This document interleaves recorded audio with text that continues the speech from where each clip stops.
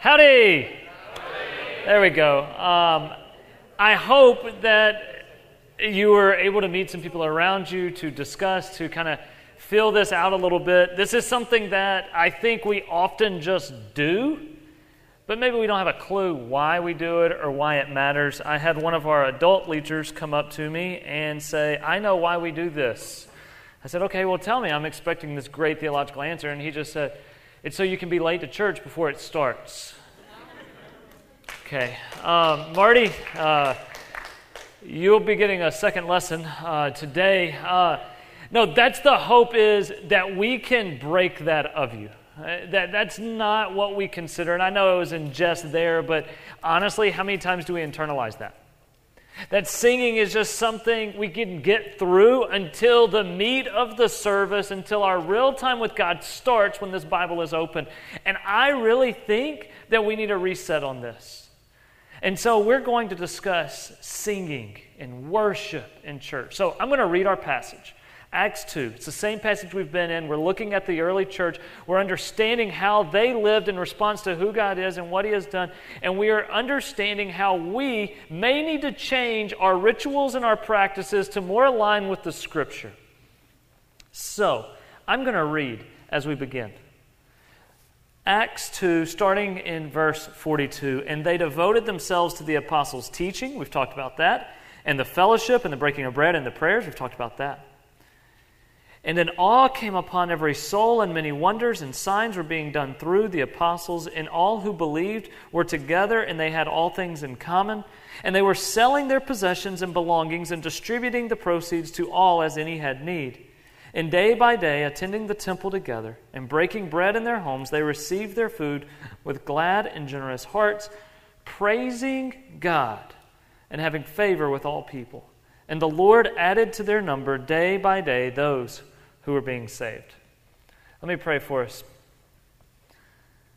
Lord, we ask you now to be in our midst, to dwell in this space, to soften our hearts, to change our minds, and to change our tomorrow. Lord, we desire, as we study your word and study your character, that who you are becomes real to us. And why we sing becomes meaningful to us. So Lord, I pray that you speak through me, because my words are not enough, but your words are more than enough. And it's in your name that we pray. Amen. So we're going in complete reverse order than what you normally would do, because I want us to be able to worship after we've learned about worship a little bit. And so I want to teach for just a few minutes on that passage. We're going to look at verses 46 and 47 really intently. And day by day, attending the temple.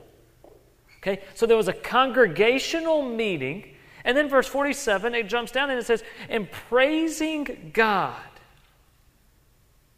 and having favor with all people. Our focus this morning is understanding worship. Now, here's what we need to first understand. Worship is more than just what happens when we sing on a Sunday morning. Worship, as Paul will say in Romans chapter 12, is our whole life. That we are to present our bodies as living sacrifices, holy and pleasing to God. This is your spiritual worship. Worship is how I live my life in response to who God is and how I treat Him and I treat others around me. But David also understood that worship in Psalm 51 is more than just making a sacrifice, writing a check, or killing a bull. He says, no, if you will not delight, or I would give it a burnt offering. This is just killing a ram or a lamb and allowing it to be burned completely up. He says, no, what you desire is a broken and contrite heart. That is what you will accept. Micah understands this. I love in the end of verse 6, he says, shall I bring a burnt offering, a calf a year old? Or what does he say in verse 7? Or 1,000 rams? Should I just have this huge flock of rams that I come and kill and slaughter so that I can worship you?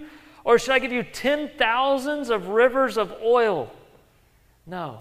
But what does the Lord require, verse 8? That we do justice and love kindness and walk humbly with our God. Worship is a holistic, that's just going to be gone now.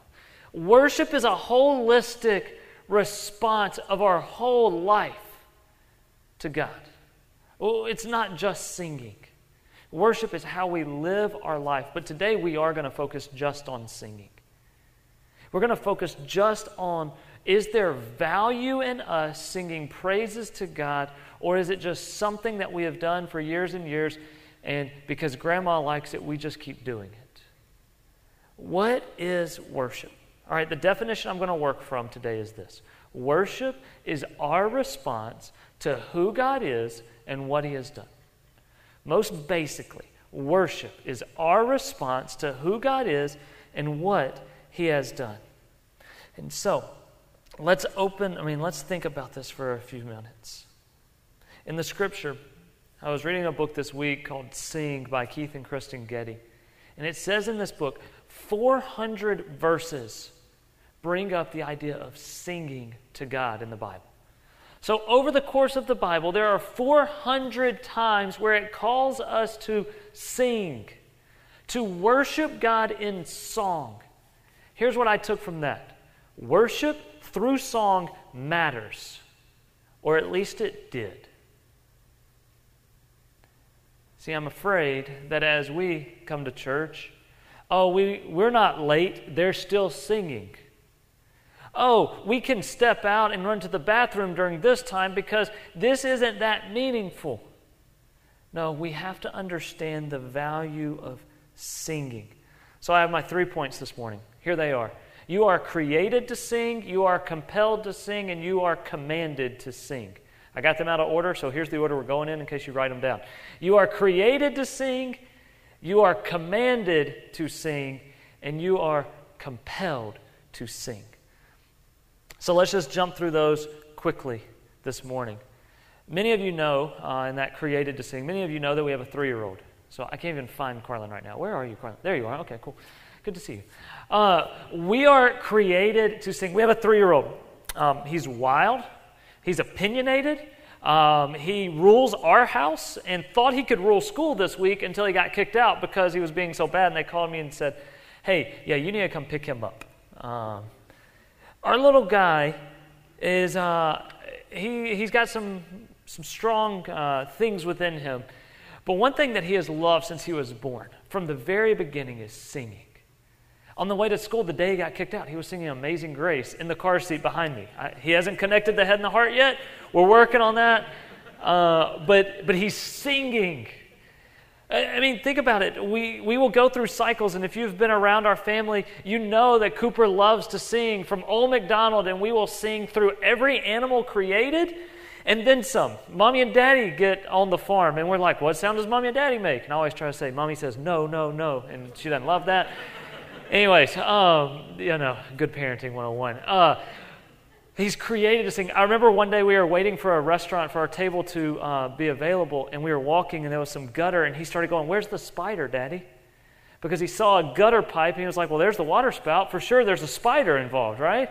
So he's reaching his hand, and I'm like, you don't understand spiders yet.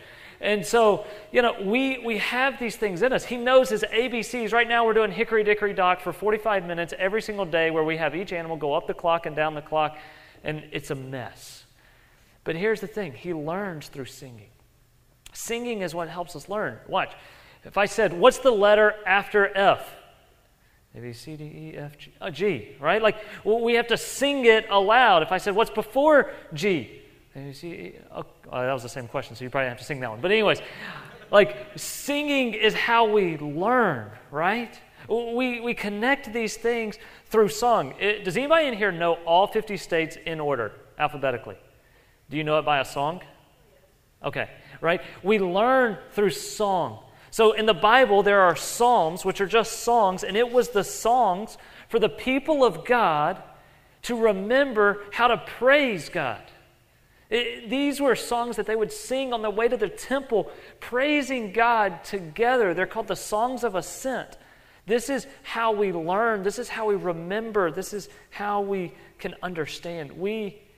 Songs help us. But one thing that I want to make sure we understand is that we are created to sing as well. Not only are songs good for us, but they are how we are created. Psalm 98, verse 4, it says this, make a joyful noise to the Lord.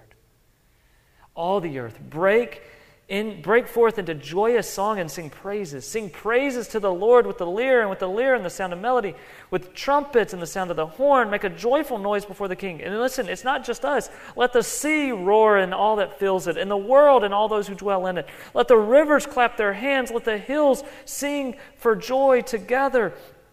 All of creation sings praise to God for who He is and what He has done. All of creation.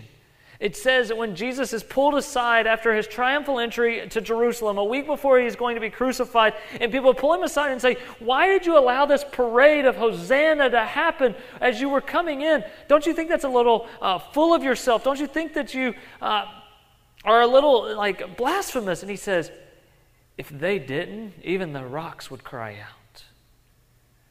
Listen, all of creation has been created to sing, and we are created to sing. So I have a challenge for you in this created to sing section. I want to try to have a challenge in each section.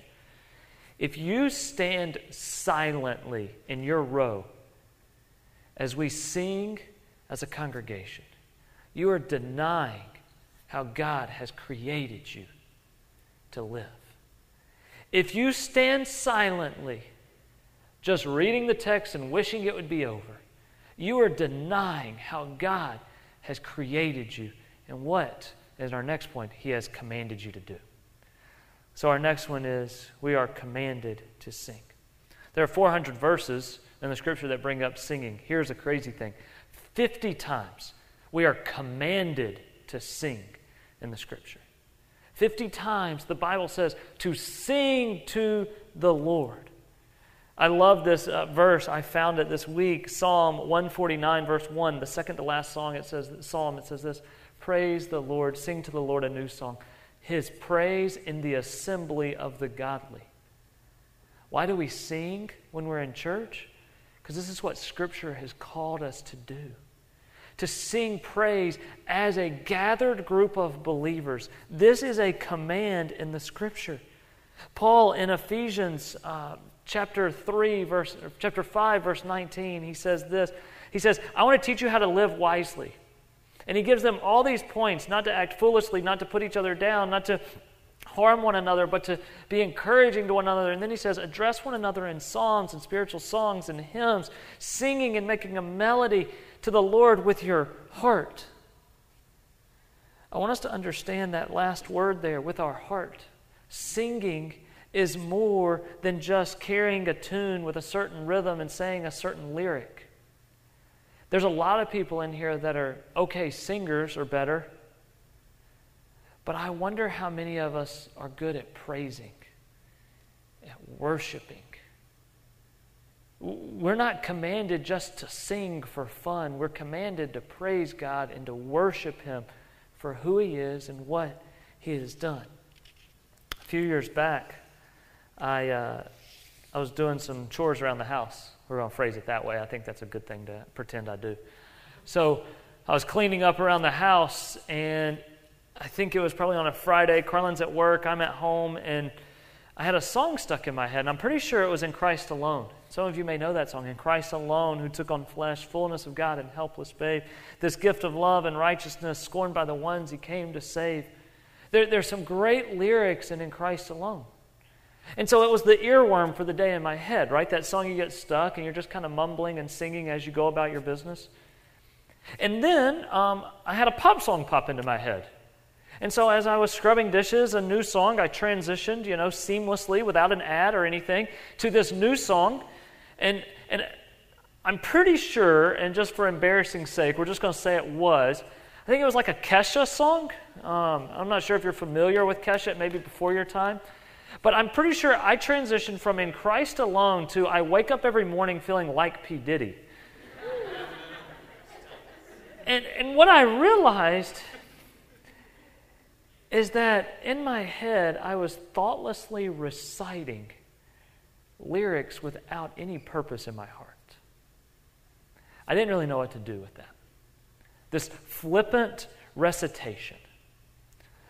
It kind of became a crisis for me of how do I handle this, because I am so embarrassed Not that I was singing Kesha, but that I was doing it alongside In Christ Alone and just making a combo mashup. That's what Bill calls them, right? How can I, in the same moment, be speaking such great truth and then such wasteful words? For a while, I stopped listening to worship music and really any music at all. I don't necessarily recommend that. I'm not saying that's advice I would give. That's just how I responded. I stopped because I needed to detox, in a sense, from music, because I needed to return to the purpose of what words like In Christ Alone bring up. So I stopped. Now, I have to be very careful and intentional whenever I listen to worship music, because I don't want to flippantly do it. There's an argument to be made that Hobby Lobby and Chick-fil-A would argue with me and say, hey, just let this dwell in your heart and just play it all the time, and it's good for our soul. There's probably validity in that. For me, I couldn't just continue on flippantly praising God, because it robbed me of the time then when I was here. I began to be a singer, not a worshiper. And so I have to stop. And so I listen to worship music very intentionally on my way to start my day when I drop off Cooper every morning. And then I also listen to it on my way to church on Sundays, because it prepares my heart and sets the trajectory of my day. And then after that, I don't really listen to much, because unless I'm really in the mood that I need to be doing this. I want to make sure that I do not dilute worship into just singing my favorite songs without a mindful and a heartful response to who God is and what He has done. I'm not telling you how to do it. All I'm doing is wanting to challenge you to think, how do you handle worship music? And are there times in your life where you are, I can't come up with a word, using worship music in a way that's not worshipful? Because that's not honoring to God, and then I'm afraid it dilutes our time when we do worship. Now, we're going to transition a little bit. We're commanded to sing, and when you're in a church, that doesn't mean you get to sing every song you want. I was telling Cooper this week that I think of church worship as kind of like having Spotify without premium, right? Like, you're just kind of along for the ride. You maybe can pick the genre, and you go, okay, this is kind of where I want to sit. You know kind of what's going to be coming out, but there's going to be songs that you get that are not your favorite. But here's what I want to challenge you to do. Will you prefer praise over preference?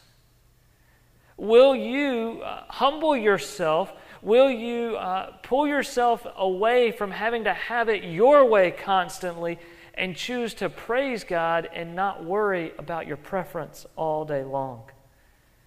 I actually think it's good for us sometimes not to always have our favorite songs played. Here's why. When my favorite song's played, I can go on autopilot. I can just be singing my favorite song rather than worshiping my God who saved me, who sent His Son to die for me, and whose praise I ought to be giving. I can just turn on autopilot when my favorite songs come on and just go through the motions more easily than when I'm having to learn a new song or when I'm having to read the lyrics.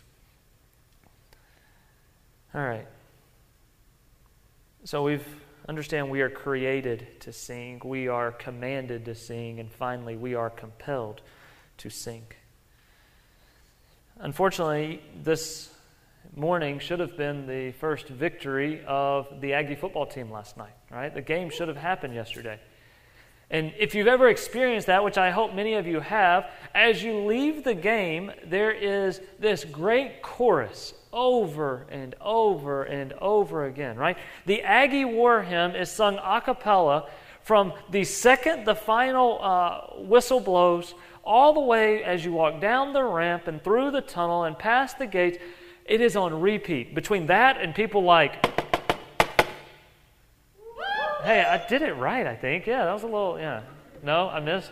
You missed the last part. Oh, there we go, right? Like, okay, it's good. So we have this as we are leaving, we can't help but sing, right?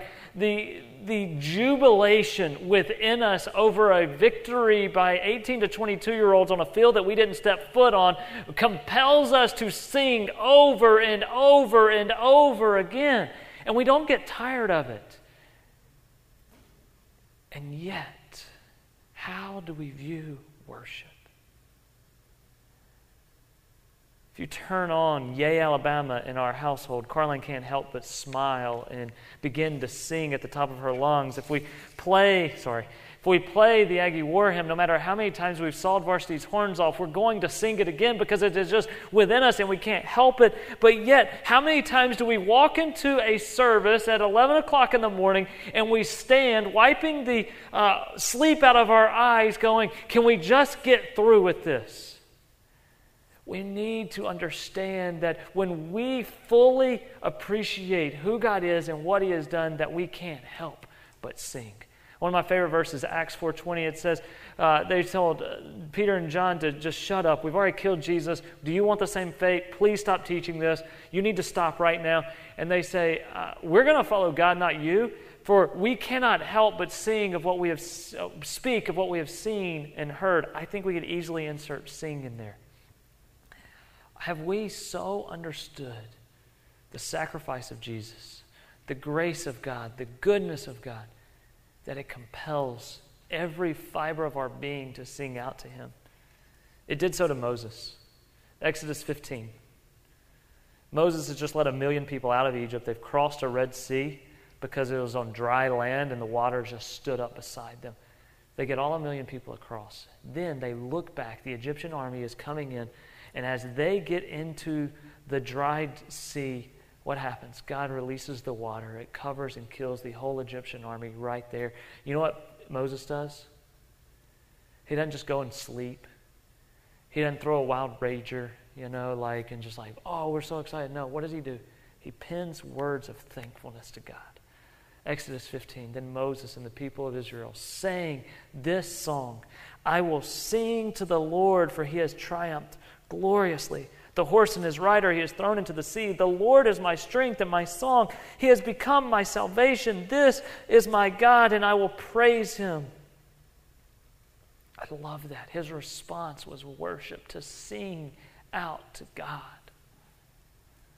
There's a song, we're going to do it here in a few minutes, How Great Thou Art. I love it because the writer of this hymn, he talks about when I consider the awesome wonder of God, and then what does he say? Then sings my soul, my Savior God, to Thee, how great Thou art, how great Thou art.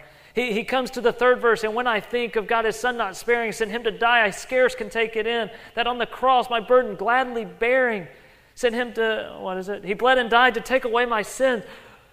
What is His response? Then sings my soul, my Savior God, to Thee, how great Thou art, how great Thou art. How often are we unmoved by the teaching of this word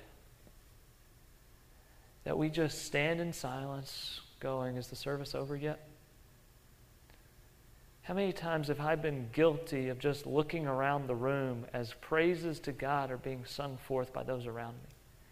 How often am I more concerned with, are the lights arranged properly? Is the drum able to be heard over the piano? How often do I focus on these minor details and miss worshiping my God?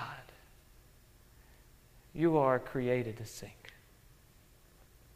not just sit idly by. You are commanded to sing in the assembly of the godly. You are compelled because when we understand grace and mercy and love, our heart cannot help but sing out for who God is and what He has done. I wrote down 4 excuses that I hear or that I've felt to why I don't sing. Here they are very quickly. I'm not good at singing. Okay, that's fine. Me neither. Join the club. Sit on my row. Sit in front of me. Sit behind me. Whatever.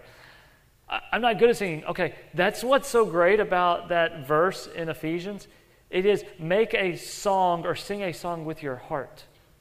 Some of you, your lips are really good at singing, but I don't know about your heart. Some of you, your lips are not very good at singing at all. Somewhat distracting. But is your heart singing praise to God? We get so concerned with our lips and we forget our heart. Second, I'm not feeling it. I'm sure God is like, oh, that's fine. No. if you're not feeling it, I'm not feeling worshiping the God of the universe who has done all that I may live and breathe and have life everlasting. If I'm not feeling it today, maybe there's a break in my relationship. Maybe I'm not fully understanding who God is and what He has done. Maybe there's something wrong internally on you and it has nothing to do with the worship leader. I'm not feeling it as a time for you to sit down and to pray and go, God, please break my cold and hard heart. I don't like the style. Welcome to church. We're a diverse, gathered people. Some like it full-on rock band. Others like it acoustic. Some want it a cappella. Some want hymns because they are deeper in truth. And others like new songs because they are heart songs now. If we make it about style, we're making it about us. If you are going to focus solely on what song is being sung rather than who it is being sung to, you're missing the whole idea of worship. You're a great singer, but you're a terrible worshiper. I'm sorry you don't always like the style. But we're not just here to appease you. We're not here just to appease me. It's for me to then, when I walk into a room and go, ooh, probably not my favorite song. Okay, I need to figure out how to praise God in that and not how to change it. Fourthly, I'm not musical. This is the last one. Yeah, I'm not either. If you hopped in my car, most days it's listening to sports radio. That's just what I do. Alabama football and Alabama basketball are really important, and so I listen to that all the stinking time. I can tell you just about anything you want to know. But that doesn't excuse me from worship. I'm not musical. That's not an excuse not to be a worshiper of God. I hope you understand the difference. I'm not calling you just to sing. I'm calling you to praise God. Worship is different than just music. Worship is different than just singing. Worship is praise. All right, so we always end with expectations and promises. Band, why don't y'all come on up? If y'all want to come on and get in position, I'm going to finish with this. We expect you to worship God in your whole life. As a living sacrifice, holy and pleasing to God, this is your spiritual worship. We expect you to be living in this way, sacrificing your life, taking up your cross daily for the sake of God. But also we expect you to sing. Because we don't want to just create people that think that God is just something I approach intellectually, but there are affections deep within me that compel me to sing. Here's what we promise. We are going to create environments that eliminate distractions, that usher you into the throne room of God, and that allow you to worship God in a way that is pleasing and honoring to Him. We promise to create this every week for you. And we promise to encourage you in your worship every single day. I want to end with this thought as I close. Have you ever been wrecked by a song? Like you see it pop up on the lyrics, or maybe you're singing it at one point and you go, holy cow, that is some deep truth. I have a sticker on my foot. Sorry. You're singing this song and you're going, oh my goodness. I've had that a few times. And when you do, those are moments that you look back and go, wow, this is who God is. This is what He has done. We're going to get to sing one of them here. I don't know if I told Cooper this ahead of time, but it came up and I was like, wow, this is going to be great. But in the song Living Hope, second verse, it says, who could imagine so great a mercy? What heart could fathom such boundless grace? The God of ages stepped down from glory, and this is the line that got me, to wear my sin and bear my shame. I hope you've experienced that God. I hope that you know Him personally. I hope that the truth of what Jesus did 2,000 years ago on a cross outside of the city has wrecked your life. And so then when you get to sing words like that, you are getting to steal, to plagiarize the words of these great composers who have created lyrics that I could never have arranged on my own. And I can praise God with new language and new verbiage and new phrases that I'm not smart enough to think up, but they deeply represent where my heart is. I hope that you know that God. I hope that He has changed your life. And if so, I know that then you are compelled to sing forth loudly and proudly because God has wrecked your life. He has changed you completely. He has redeemed you from the pit that you deserve, from the destruction that you have earned. And He has said, I want to adopt you as my son. I want to bring you into my family. I want to make you a saint. I want to change your life completely. Will you accept it? Are you okay if I bear your shame, if I wear your sin? And in our arrogance, we try to be enough all the time, and He says, stop. Stop. Accept my love. Accept my grace. And when I understand God that way, when He's the person of these scriptures, I don't need to just be commanded to sing. I'm compelled to. So let me pray, and we're going to sing.